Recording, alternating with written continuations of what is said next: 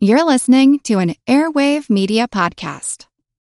What does Sputnik have to do with student loans? How did a set of trembling hands end the Soviet Union? How did inflation kill moon bases? And how did a former president decide to run for a second non-consecutive term? These are among the topics we deal with on the My History Can Beat Up Your Politics podcast. We tell stories of history that relate to today's news events. Give a listen. My History Can Beat Up Your Politics, wherever you get podcasts.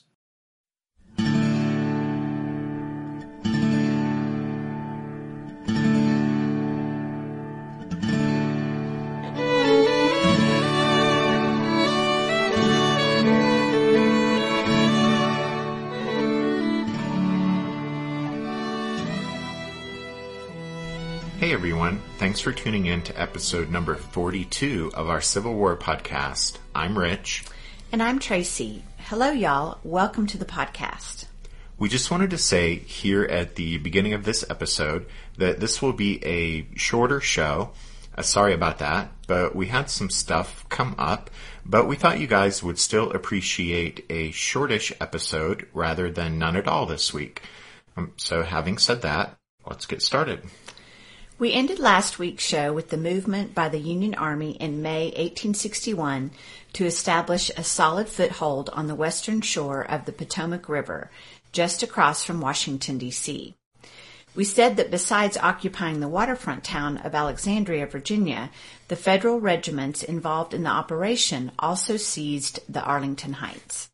As I'm sure all of you guys know by now, the impressive mansion and vast estate at Arlington was the home of Robert E. Lee and his family, Lee's wife having inherited Arlington in 1857 upon the death of her father, who was the step-grandson and adopted son of George Washington. Now, the marvelous view from Arlington's front porch had delighted visitors for nearly 60 years by the time of the start of the Civil War, and that grand panorama, stretching a dozen miles in three directions, was one of the main attractions of the estate, and it was commented upon by nearly everyone. The Capitol building was just over 3 miles away, the White House even closer, and that meant both buildings would have been within easy reach of artillery emplaced on the heights. One observer noted that, quote, "It is not hard to imagine what would have happened if Confederate cannon had found a lodgment on the plateau and had started practicing artillery fire with the White House as a target." End quote. And so, because of that threat, once Virginia seceded, both sides knew that control of the heights at Arlington was really a tactical necessity for the Union. Robert E. Lee knew that better than anyone else, of course, and so that spring he was anxious for his wife and daughters to leave Arlington as soon as possible. He wanted them to move to a place that would be beyond the reach of danger. And so Agnes and Annie were sent away, along with the Mount Vernon silver and the family portraits, but Lee's wife Mary lingered on at Arlington, unable to bear the thought of leaving her home. She later admitted that Arlington, quote, "was a place dearer to me than my life, the home of every memory of that life, whether for joy or sorrow, the birthplace of my children, where I was wedded and where I hoped to die and be laid under those noble oaks by the side of my parents, to whom as an only child I had been an object of absorbing and tender love. The idea of leaving this home could scarcely be endured." End quote. But on May 19th, with Robert growing increasingly anxious for her safety, and with the referendum to ratify Virginia's secession only 4 days away, Mary bowed to the inevitable, and she decided the time had come to leave and join her daughters. She told her husband that her only consolation was that the war would soon be over and she would be back in a few weeks. In fact, both Robert and Mary had left Arlington House forever. After seizing the estate during that operation in May 1861, Union forces immediately set to work fortifying the heights.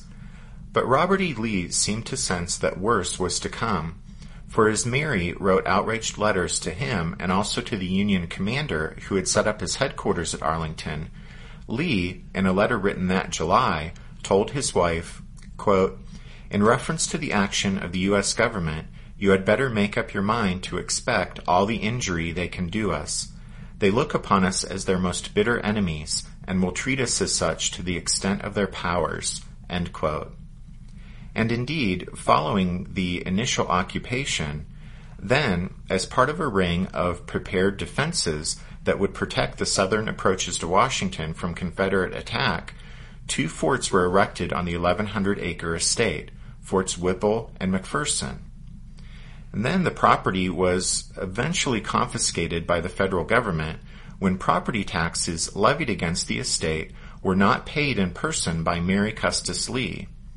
Now, Mary, crippled by severe rheumatoid arthritis and residing behind Confederate lines in Richmond, had sent her cousin to act as her agent and pay the $92.07 that was due, but tax officials in Alexandria refused to accept the payment. And so Arlington was offered for public sale in January 1864 and was purchased by the U.S. government. Well, the auction was well attended, but the government was the only bidder, purchasing the property for $26,800, even though it was valued at over 4 times that amount. Want to learn how you can make smarter decisions with your money? Well, I've got the podcast for you. I'm Sean Piles, and I host NerdWallet's Smart Money Podcast. On our show, we help listeners like you make the most of your finances. I sit down with NerdWallet's team of nerds, personal finance experts in credit cards, banking, investing, and more. We answer your real-world money questions and break down the latest personal finance news. The nerds will give you the clarity you need by cutting through the clutter and misinformation in today's world of personal finance. We don't promote get-rich-quick schemes or hype unrealistic side hustles. Instead, we offer practical knowledge that you can apply in your everyday life. You'll learn about strategies to help you build your wealth, invest wisely, shop for financial products, and plan for major life events. And you'll walk away with the confidence you need to ensure that your money is always working as hard as you are. So turn to the nerds to answer your real-world money questions and get insights that can help you make the smartest financial decisions for your life. Listen to NerdWallet's Smart Money Podcast wherever you get your podcasts. Hello, everyone. My name is Wesley Livesey from the History of the Second World War podcast. My podcast is a mostly chronological retelling of the Second World War, and I hope you will join me on a journey through the most cataclysmic conflict in human history, as we try to answer the questions of not just what and where, but how and why. Join me on a journey not just through the famous campaigns, battles, and events, but also on a trip around the globe as we broaden the scope of Second World War history beyond the well-known battlefields of Europe and the Pacific. During weekly episodes, I seek to provide new insight for longtime students of the war, while also being a great jumping-on point for anyone seeking a deeper understanding of the Second World War. This podcast has made it to the invasion of Poland in 1939, and start listening now to find out how the world would find itself embroiled in its second worldwide conflict in just 20 years. You can find History of the Second World War on all major podcast platforms or at historyofthesecondworldwar.com. In June 1864, Montgomery C. Meigs, Quartermaster General of the Union Army, appropriated the grounds for use as a military cemetery. Now, Meigs loathed the Confederacy, and in that regard, he certainly displayed severe personal animosity toward Robert E. Lee. And so Meigs' intention was to render Arlington uninhabitable should the Lee family ever attempt to return. And further embittered after the death of his son, a Union officer, at the hands of Confederate guerrillas later in 1864, Meigs intensified his efforts to make it impossible for the Lees to ever return to their home. Mary Lee's pride had been her beautiful rose garden to the east of the mansion, and so one of Meigs' most spiteful actions was to order the construction of a huge vault in the garden where the skeletal remains of almost 2,000 unidentified Union dead were placed. By the war's end, more than 16,000 Union graves surrounded the Custis Lee mansion on 3 sides, including the grave of Meigs' son, John. And by the end of the war, several hundred Confederate dead, mostly prisoners of war who died in local hospitals, also lay in graves scattered about Arlington. Meigs refused their relatives entry to the cemetery. And then, on the first decoration day, which is now Memorial Day. But on the first Decoration Day in 1868, Meigs even ordered that the Southern women who came to decorate Confederate graves be turned away. And just as a footnote, but during the war, the federal government also established a settlement named Freedmen's Village on the grounds of Arlington. It was meant to be a model community for freed slaves, and more than 1,000 former slaves were given land there by the government, where they farmed and lived during and after the Civil War. Anyway, neither Robert E. Lee nor his wife ever attempted to legally recover control of Arlington. They were both buried at Washington University in Virginia, where Lee served as president after the war. After the deaths of his father and mother, Custis Lee in 1874 brought an action against the government, claiming that the Arlington estate had been illegally confiscated and that according to his grandfather's will, he was the legal owner. The case went all the way to the U.S. Supreme Court, and in December 1882, the court, all Republican appointees, gave a 5-4 decision that returned the property to Custis Lee, stating that Arlington had been confiscated without due process. But several months later, in March 1883, Lee sold the property to the government for $150,000 at a signing ceremony with Robert Todd Lincoln, Abraham Lincoln's son, who was then serving as Secretary of War in President Chester Arthur's administration.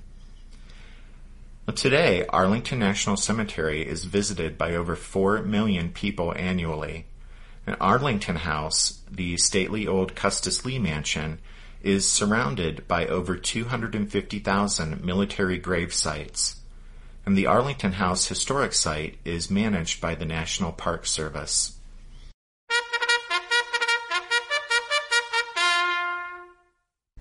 That means it's time for this episode's book recommendation. And our recommendation this time is The Last Battle of the Civil War, United States versus Lee, by Anthony Goggin.